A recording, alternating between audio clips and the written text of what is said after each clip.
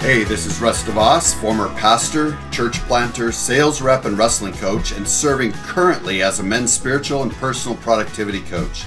And I want to welcome you to The Wrestling Room, a podcast where we open the Bible and tackle head-on the challenging issues that you and I wrestle with every day. Always asking and answering the most important question, what does God have to say about this? So join me now as we jump into the scripture. Hey, welcome back to The Wrestling Room. I want to share something that I've been learning recently that has really been impacting to my own life.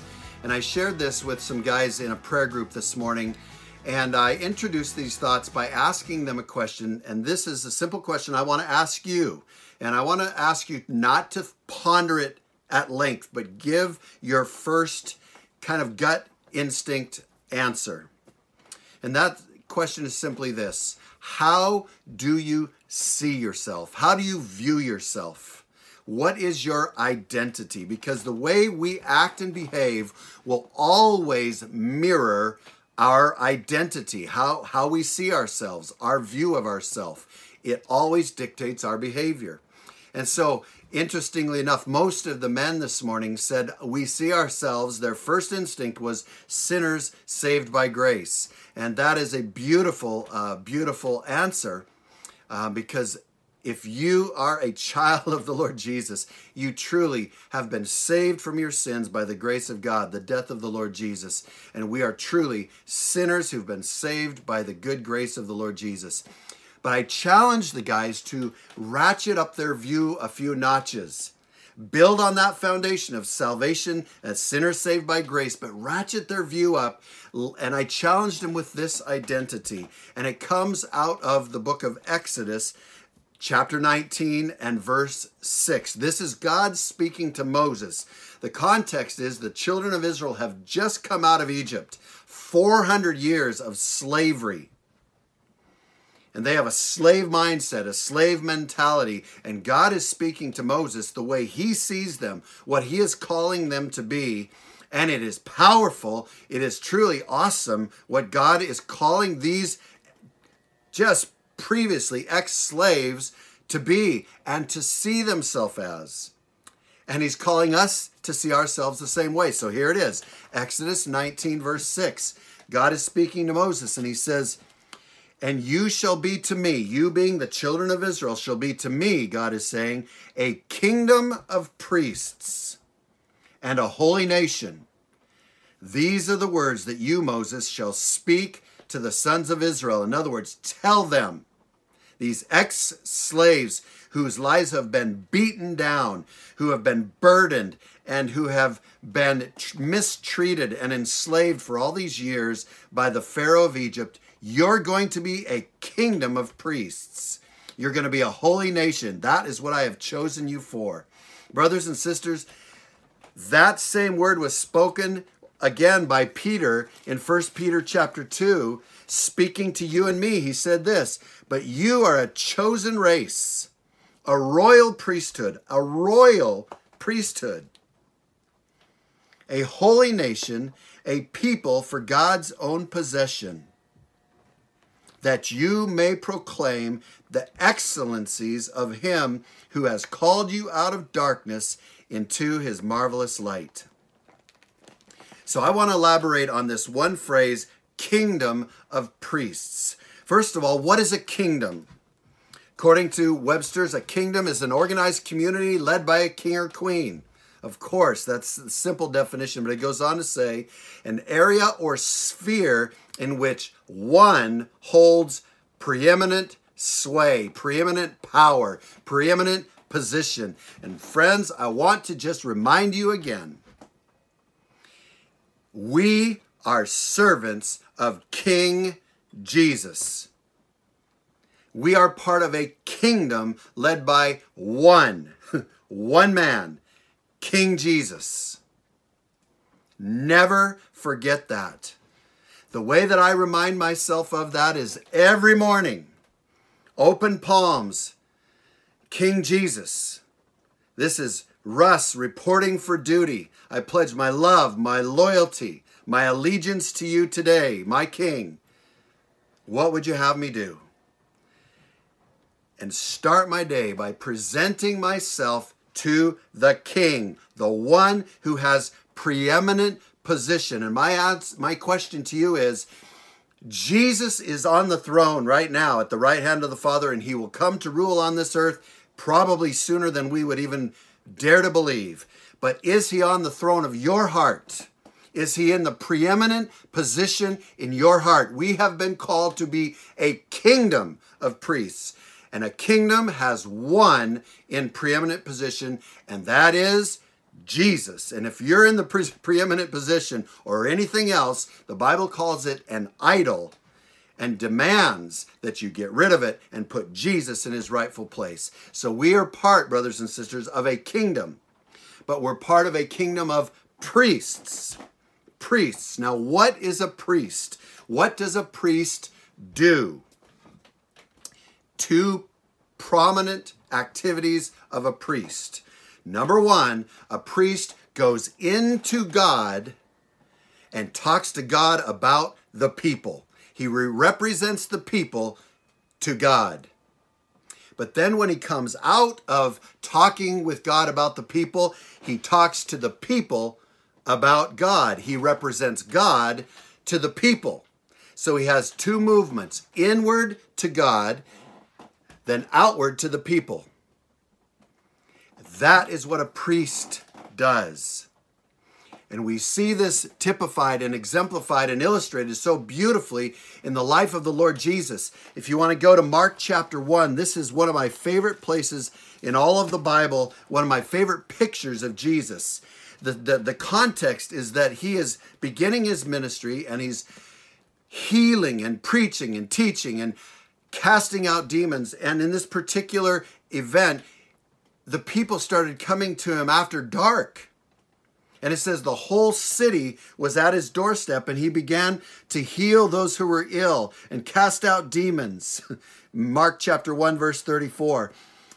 And likely Jesus was up until all hours of the night. Likely he went to bed very, very late and was probably exhausted from all the ministry he was doing. I'm going to tell you, if you've never been involved in hardcore ministry to people, I would rather dig a trench than do that when it comes to energy output. 1 hour of preaching, 1 hour of praying is more exhausting than 8 hours of manual labor, friends. If you're really doing the work, it is exhausting. And Jesus was doing it till late into the night, ministering to people, confronting demons. But what does it say in verse 35? It says, and in the early morning while it was still dark, he arose, he got out of bed, he threw off the covers, and he went out and departed to a lonely place and was praying there. What was he doing? He was acting as a priest. He went, in this case, out to God, to the Father, and he was speaking with the Father. Lord, what are my marching orders for the day? What are you going to be doing today? I want to cooperate with your plan, your agenda. And the Bible says Jesus intercedes for us. He prays for us. And so likely he was praying to the Father for those he had ministered to the night before and for those he would minister to that day. And so Jesus, as the grand example of the great high priest, went out to the Father, spent that time in the lonely wilderness place with the Father on behalf of the people. But then what did he do? He came out of that place and he went to the people and began to represent God to them in that order. That is what a priest does. Friends, and it is that order that is vitally important. I want to read a quote from Adrian Rogers, who was maybe one of the mightiest preachers and pastors of the last 200 years. He pastored a church of 30,000 people in Memphis, Tennessee, Bellevue Baptist. He is currently my mentor through his YouTube preaching and through his books. I'm reading his biography right now. And when asked about success in ministry and success in life, here's what he said. And as I read this quote, I want you to filter it through your own life. Think about your own ministry, to your family, to your neighbors, to your coworkers, and let this quote speak to you in your sphere. He said this: For me, prayer is the secret to fruitfulness in ministry. I would say that my life does not so much consist of long prayers, but rather of much praying. I find myself constantly praying for people.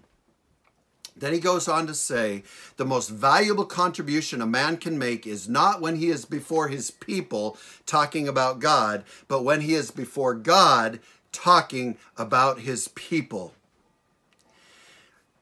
Brothers and sisters, I want you to know, if you're a mom, if you're a wife, if you're a husband, if you're a dad, if you're a boss, if you're whatever the case may be, God has put people in your life. You have your people, your sphere. Those are your people. They have been entrusted by God to you.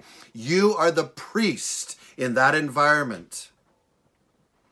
And many of you are looking at me probably like a cow at a new gate thinking, a priest? Nobody's ever told me that. You are a priest if you are a follower of the Lord Jesus. And the order is vital. Friends, listen. We go in to God on behalf of our people. And when we go in and spend time with Jesus, talking to the Father, being filled with the Holy Spirit, interceding, bringing our requests, talking to God about our people, we are changed. The power, the presence, the personality, the mind, the agenda, the game plan of God is planted in us. We're transformed. The life of God is poured into us. Then we walk out of that lonely wilderness place, that quiet place, that place where we get alone with God, and we walk back into the battle, back onto the battlefield, and we bring the presence of God to our people. Much of the time it's through our example, it's through our dispositions, it's through the fruit of the Spirit of love, joy, peace, patience, kindness, self-control, long-suffering. But it's also through our words. We share who God is with people. Listen to 2 Corinthians chapter 5, verse 20. This is our role, our job. It says this, Paul is talking, he says, therefore, we are ambassadors for Christ.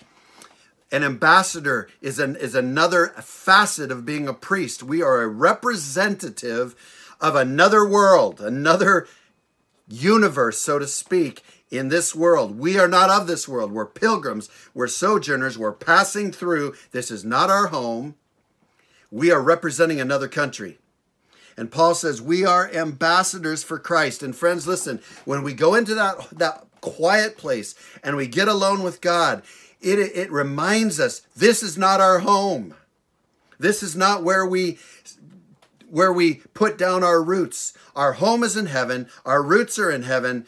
Our life is hid with Christ in God. Our future is in heaven. This is just passing through. Where this is passing on. It's passing away. This world is dead and is dying. And when we go into that quiet place, we're reminded of that. We're reminded that we are representing another country. And when we come out, it says, therefore, we are ambassadors for Christ, as though God were entreating through us. What does that mean? That we are just the bullhorns for the voice of God. We are the bullhorns for the heart of God. We are the culvert, the pipeline for the heart, the mind, the love, the grace, the message, the warning to repent that comes from God. And he goes on to say, this is the message of God that he speaks through us. We beg you on behalf of Christ, be reconciled to God. So we come out of the place where we are bringing the people before God. Then we go out of the presence of God and we bring the message of God to the people. And what is the message? Be reconciled to God. Repent of your sin. Give your heart completely to him. Because there is a king who reigns over a kingdom, who's coming back to take his rightful throne over the earth. He will reign in Jerusalem for 1,000 years. And we will reign and rule with him. And those who have given their hearts to him That will be a grand and glorious time. Those who haven't, it'll be a time of darkness and despair. So brothers and sisters, I want to challenge you to see yourself the way God sees you. You are a kingdom. You are part of a kingdom of priests. You are a priest or a priestess. You're part of a holy nation. This world is not your home. We go into God on behalf of the people, then we come out of that quiet place filled with God, and we go to the people, and we bring the life and love of the Lord Jesus to them. That is the movement. Into God, out to the people. Into God, out to the people. Into God, out to the people. I hope this challenges you. I hope this convicts you if need be. I hope it encourages you if you're living this way already. But this is who we are. We are definitely sinners saved by grace. But friends, we are priests of a grand kingdom with an incredible king. All right, that's all I've got for you for this edition of the Wrestling Room. We'll see you next time. God bless you guys. Hi friends, Russ here again, and I wanted to let you know that Catalyst Ministries and The Wrestling Room is a registered 501c3 nonprofit. So if you'd like to support this ministry, you are welcome to click on the link just below in the comments section, or you can go to my YouTube homepage, The Wrestling Room, and click on the button, Support This Ministry. Thank you so much, and God bless you guys. Thanks for joining me this week in the Wrestling Room. If you were blessed and challenged by this teaching, please support us by sharing with family and friends and leaving a rating and review. That would be so helpful.